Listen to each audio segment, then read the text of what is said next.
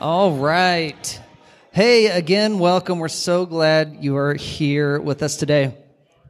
Easter is this beautiful Sunday in which we have big crowds and we celebrate Jesus' resurrection. And since Easter, we began this series, this time of considering the reality that the story continues. Now, while Easter is a pinnacle moment in the story of God and His work in the world, Jesus and His love for humanity and sacrifice, Easter celebrates resurrection and is a pinnacle moment in the story of God. And yet, it wasn't the end of the story. So we have explored the way the story developed and continued. A story of Jesus having made a powerful promise to His followers. He said, God is sending a great gift. The Holy Spirit will come. And at Pentecost, a story found in Acts 2, in fact, that very thing happens. That day, some 3,000 people gave their life to Jesus, were baptized, and they said, I believe in a risen Savior. And on that day, the church went from, it began, and 3,000 people. And people started gathering in remarkable ways. Last week, we talked about the church gathered. And we considered, what does it mean to be a church now 2,000 years later that gathers? And we talked about our Sunday gatherings, and we talked about small groups, and we talked about table fellowship, and we talked about the beauty and opportunity in a church that gathers together and being together as a people in living lives and creating rhythms that invite us into the life and the work of Jesus. We talked about the church gathered. And that is exactly the foundation we needed to now move on to talk about a church that is sent. It is from a place of having been gathered that then we are invited out into the world, out into our neighborhoods, communities, and workplaces. We are a people who are sent. And here's the cool thing about the concept of gathering and sending. That's been God's design since the beginning.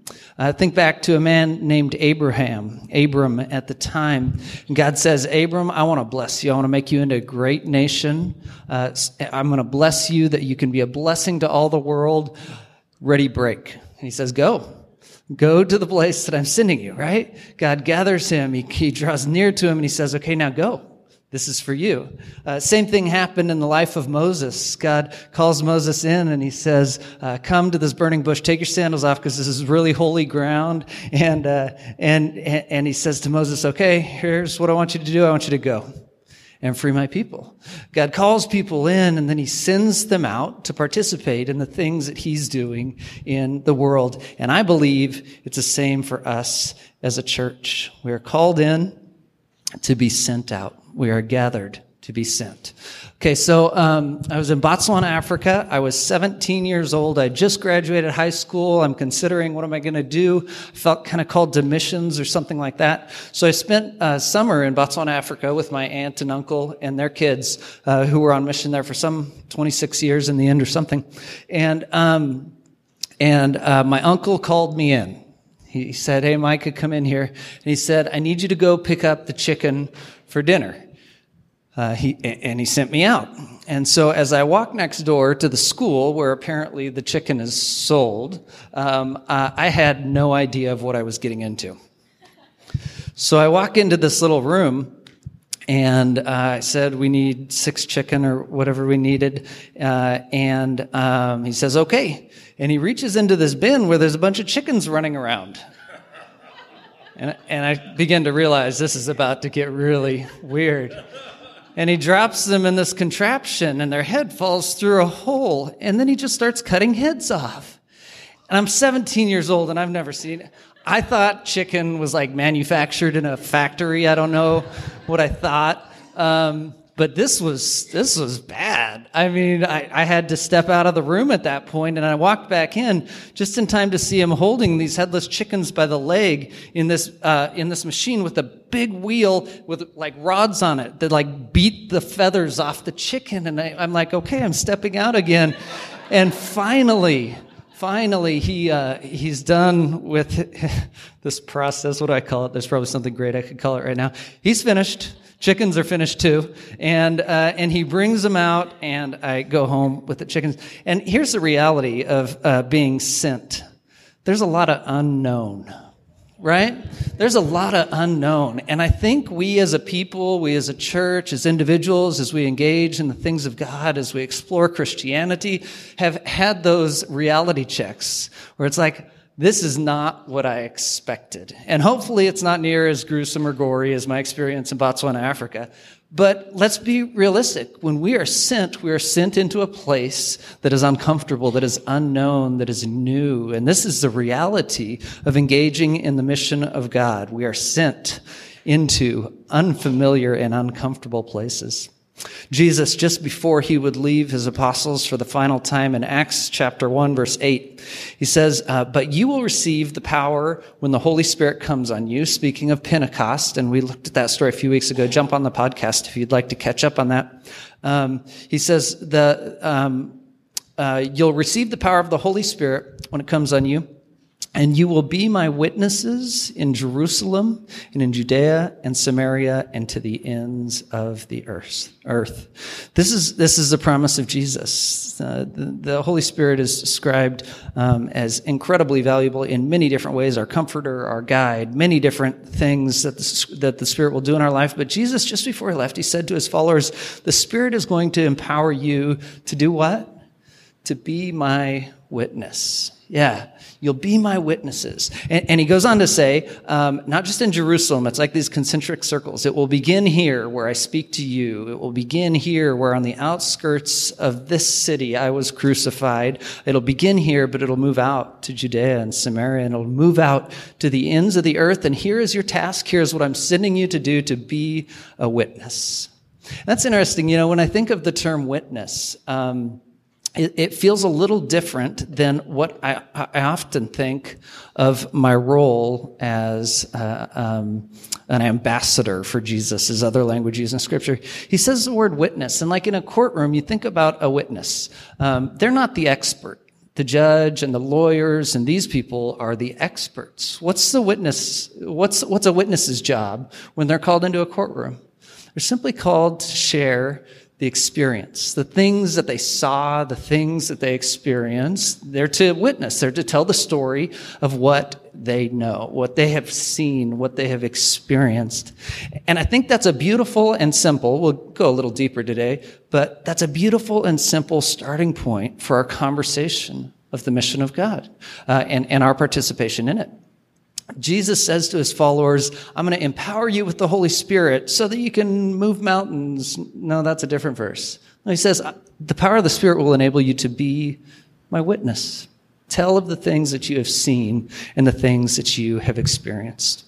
And so, in fact, it does. Okay, here's like the most reductionistic story of church history and missions that you will ever experience. Let's talk more about it. We'll go into more detail on this at other times. So for today, let me continue the story.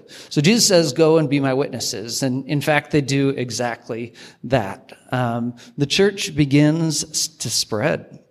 It stretches, like Jesus said it would, outside Jerusalem, throughout Israel, and then it begins to stretch out to the ends of the earth, into other nations. And they have these uncomfortable experiences. Peter and Cornelius' house, as they first come to realize, oh my goodness, the Holy Spirit is working in the lives of Gentiles, those other people, and the church begins to ask deep and challenging questions. This is uncharted territory. This is fearful space that they are engaging in. But where the Spirit is at work, who are we to deny what God is doing? And so the church expands beyond Israel, begins to grow, and all the communities, people like Paul are out on missionary journeys, touring outside of Israel and telling people the good news, the hope that is found in Jesus, and many, many people are coming to be saved. But this is a difficult season in church history. You see, under Roman rule, there was incredible persecution. And so the early church would often have to meet secretly in homes or meet in caves. We got to tour the catacombs years ago, and just a remarkable story of a church that thrived under incredible persecution. But they kept on witnessing. In fact, 11 of the 12 apostles would be martyred. Their life would end either burned at the stake or crucified under Roman rule, telling them if you will simply relent, if you will simply deny Jesus, you can save your life. And none of them were willing to relent. They would witness, they would tell people who Jesus was and the experience they had with them. Well, in the 300s AD, Constantine, the Roman emperor, became a Christian. He converted to Christianity.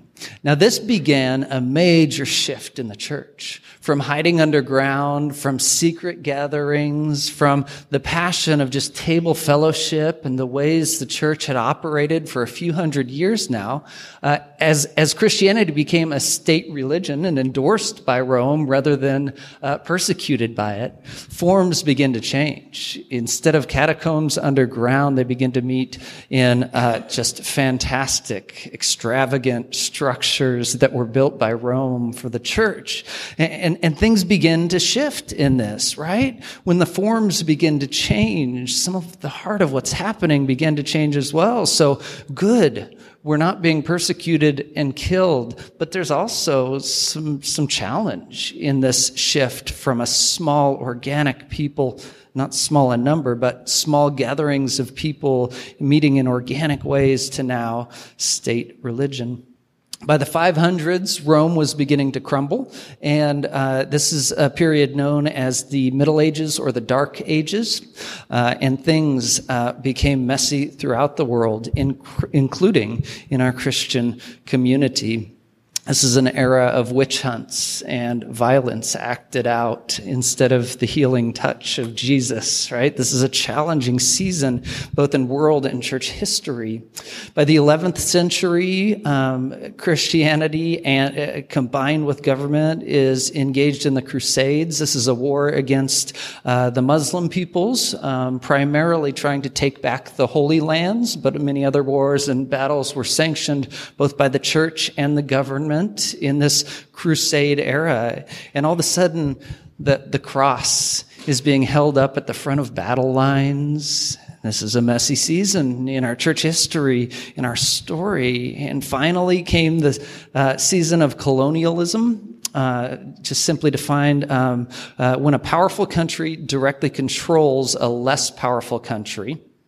And then takes and uses their resources to increase their own power or wealth. Now, that's a political term, but quite often colonization was combined with religion and with Christianity because it was the Western Christian nations that were coming in and colonizing in these places. And often the excuse of colonialism was to bring civilization to these people, right? And impose our Western cultures, norms, and standards as well as our religion, our Christianity. And this, again, was a messy season in church history. Now, you will notice, and many of you are very versed in church history and are very familiar with this, I have pointed out a number of the challenges in missions, in the sending efforts of the church. There's also remarkable and beautiful stories of organic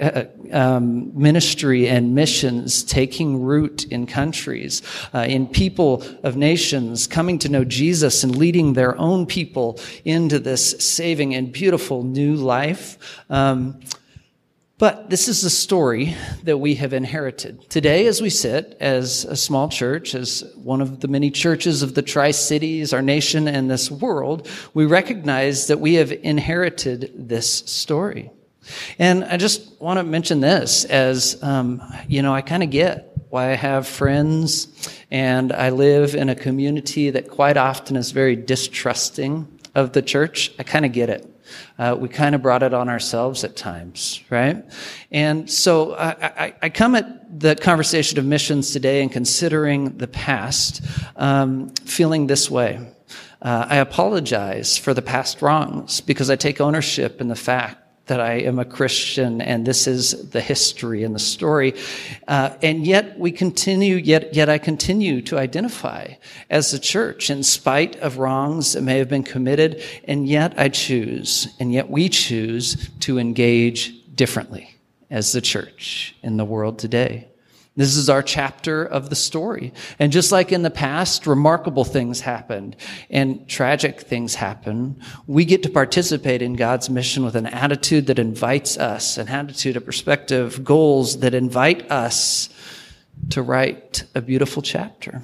God's writing the chapter, let me clarify, but he's writing it through us and working through us towards a beautiful new chapter in the story of Christianity. John 3:16. For some, it's a very familiar verse, but do not tune it out because this is the tone we must set if we're to talk about missions, our sending into the world today. For God so loved the world that he gave his one and only Son, that whoever believes in him shall not perish but have eternal life. For God did not send his Son into the world to condemn the world, but to save the world through him. It is only in the context of love, a God that loves and a God that sends us out in love, that we can appropriately engage the conversation of missions. Right? It is out of this idea that God loved so deeply that he was willing to give of himself. He was willing to sacrifice. That's how deeply God loves, that we begin this conversation. So it's very different than many of our conversations or thoughts about missions or evangelism. It's not simply about knocking on doors. It's not simply about having the right answers. It's not simply about convincing someone. It begins from this place, that we learn to love the world like God loves the world. That we learn to love broken people and broken situations and broken communities in the way God loves these things, these people, these places. God loved the world so much that he would sacrifice. Jesus loved the world to the extent that he would sacrifice. And so we seek to engage in this conversation of a church that is sent with that as a foundation. That we seek to engage this world, knowing and perpetuating the love that God has for this world. I want to talk about a church that's sent in three primary categories today. I want to talk about the church global, like as we did last week. We talked about the church that gathers in global perspective and in smaller and local perspectives. So today I want to talk about the church that is sent in three perspectives: the global aspect, the local aspect, and the personal aspect. And I don't want to overemphasize the personal. I don't know if you're part of these conversations, but in Western Christianity, we quite often so individualize Christianity or salvation that we miss the big pictures. So today I want to focus on all three of those: the global, the local, and the personal application of being a sent people, of a church who is sent. Matthew 28, Jesus says, as he is commissioning his apostles, he says this, then Jesus came to them and said, all authority in heaven and on earth has been given to me. Therefore, go and make disciples of all nations, baptizing them in the name of the Father and the Son and the Holy Spirit, and teaching them to obey everything I have commanded you. And surely I am with you always to the very end of the age. Familiar passage to some of us? Jesus says, all authority has been given to me. Therefore, this is what I task you with. Go and make disciples. And the word disciple, by the way, just means a follower, someone who is following Jesus. He invites us, go and make disciples in all nations. Baptize them, teach them to obey the things I have commanded, and I will not leave you alone in this journey. This is often called the Great Commission. It is our invitation into this story of what Jesus is doing. It is his statement that the story does not end with death on a cross. It will not end at resurrection, but the Holy Spirit will empower us to do something remarkable, and that is share with all of the world the hope that is found in Jesus. Now, as we talk about missions and as we consider this mission as Jesus lays it out for us, what are missions? Like, what do you think of from your past experience that missions is? Often the term missions will conjure in our minds this image of a Caucasian family moving to a third world country, which I don't love that terminology. That's why I put air quotes on it. A Caucasian family moving to a third world country, embedding with the people and converting people there to Christianity. Often that's the image we'll get. And I want to say today that as we talk about global missions, that is a very skewed perspective. Read in my master's program this book by Philip Jenkins. It's called The New Faces of Christianity. Did you know that by 2025, Africa and Latin America will vie for the most Christian continents? He says this in the book, for the growing churches of the global South, the Bible speaks to everyday real-world issues of poverty and debt, famine and urban crisis, racial and gender oppression, state brutality, and persecution. And this is fascinating to me because as the gravitas of Christendom moves into the global South, there's a very interesting connection with many of these nations with the things that are said in Scripture. Like the stories don't seem so foreign.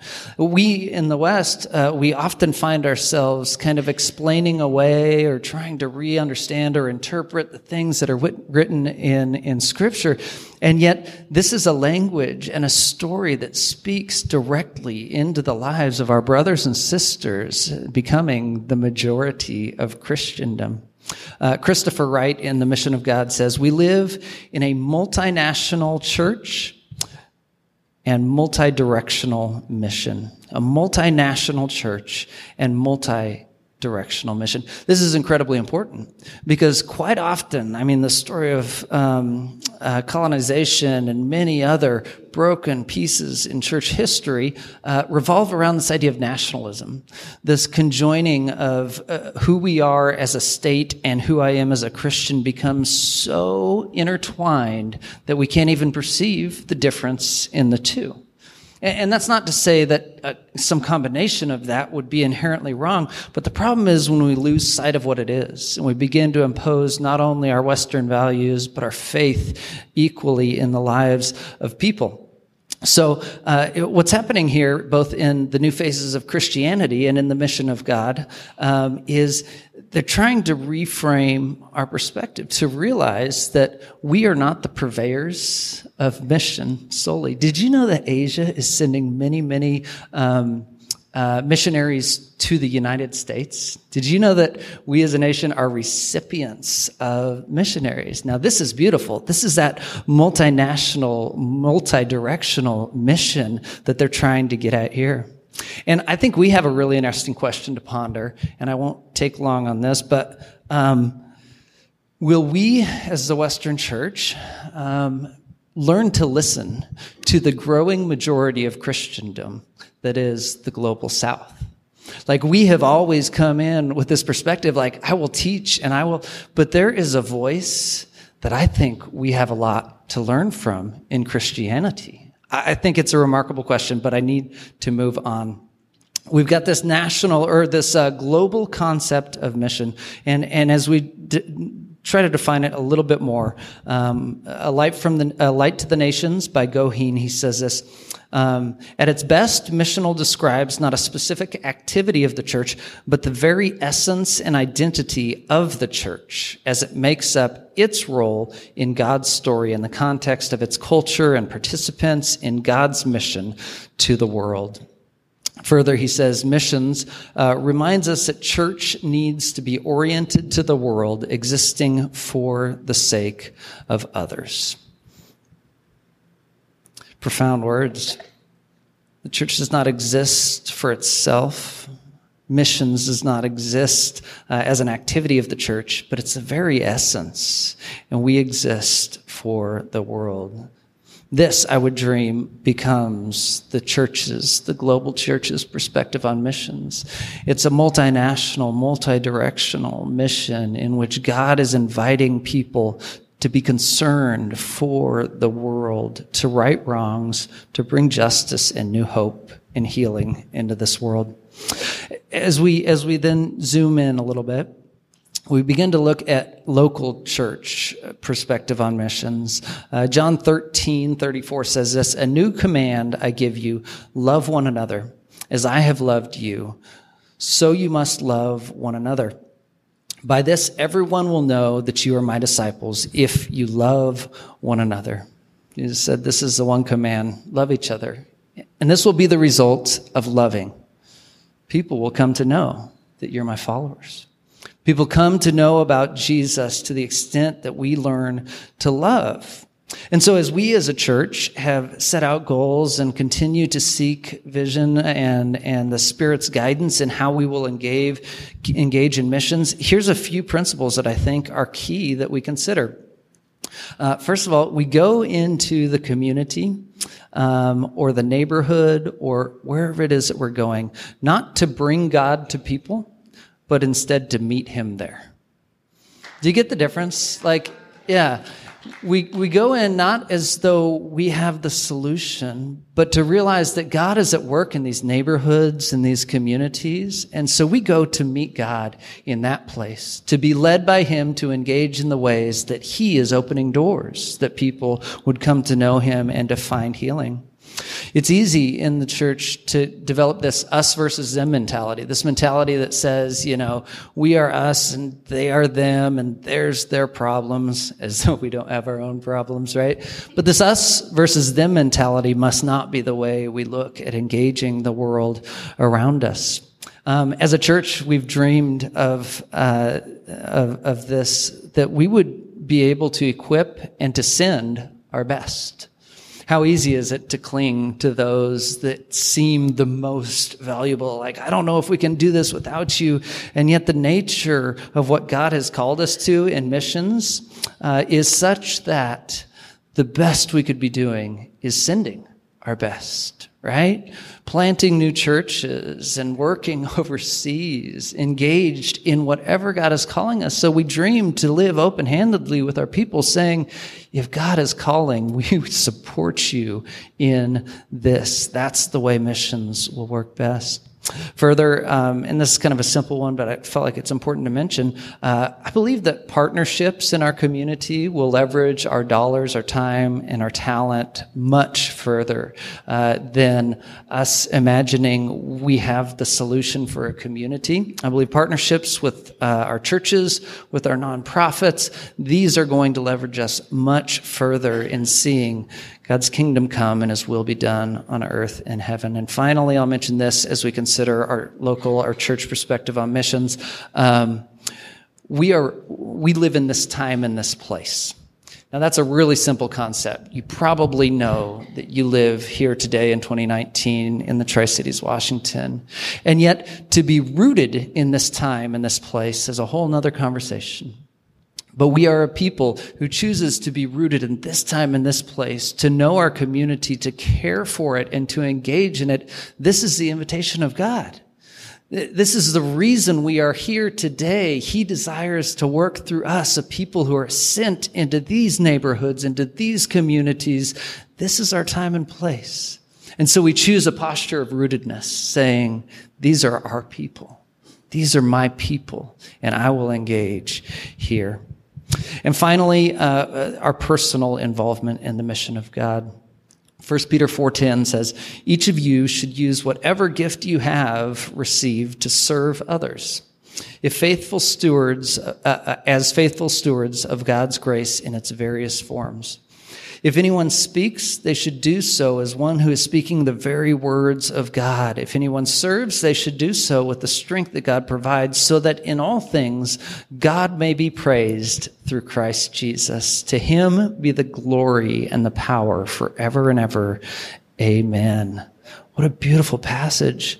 This is ascending. This is our call for each of us in life. Whatever you have received, use it to serve other people. As we speak and as we engage and as we act, we do all of this for the glory of God. The people can come to know God, a God who loves them, Jesus, who would sacrifice for them. And so we engage in our personal lives in two primary ways: in word. And this is usually the most intimidating conversation of evangelism, maybe, as you've heard it called.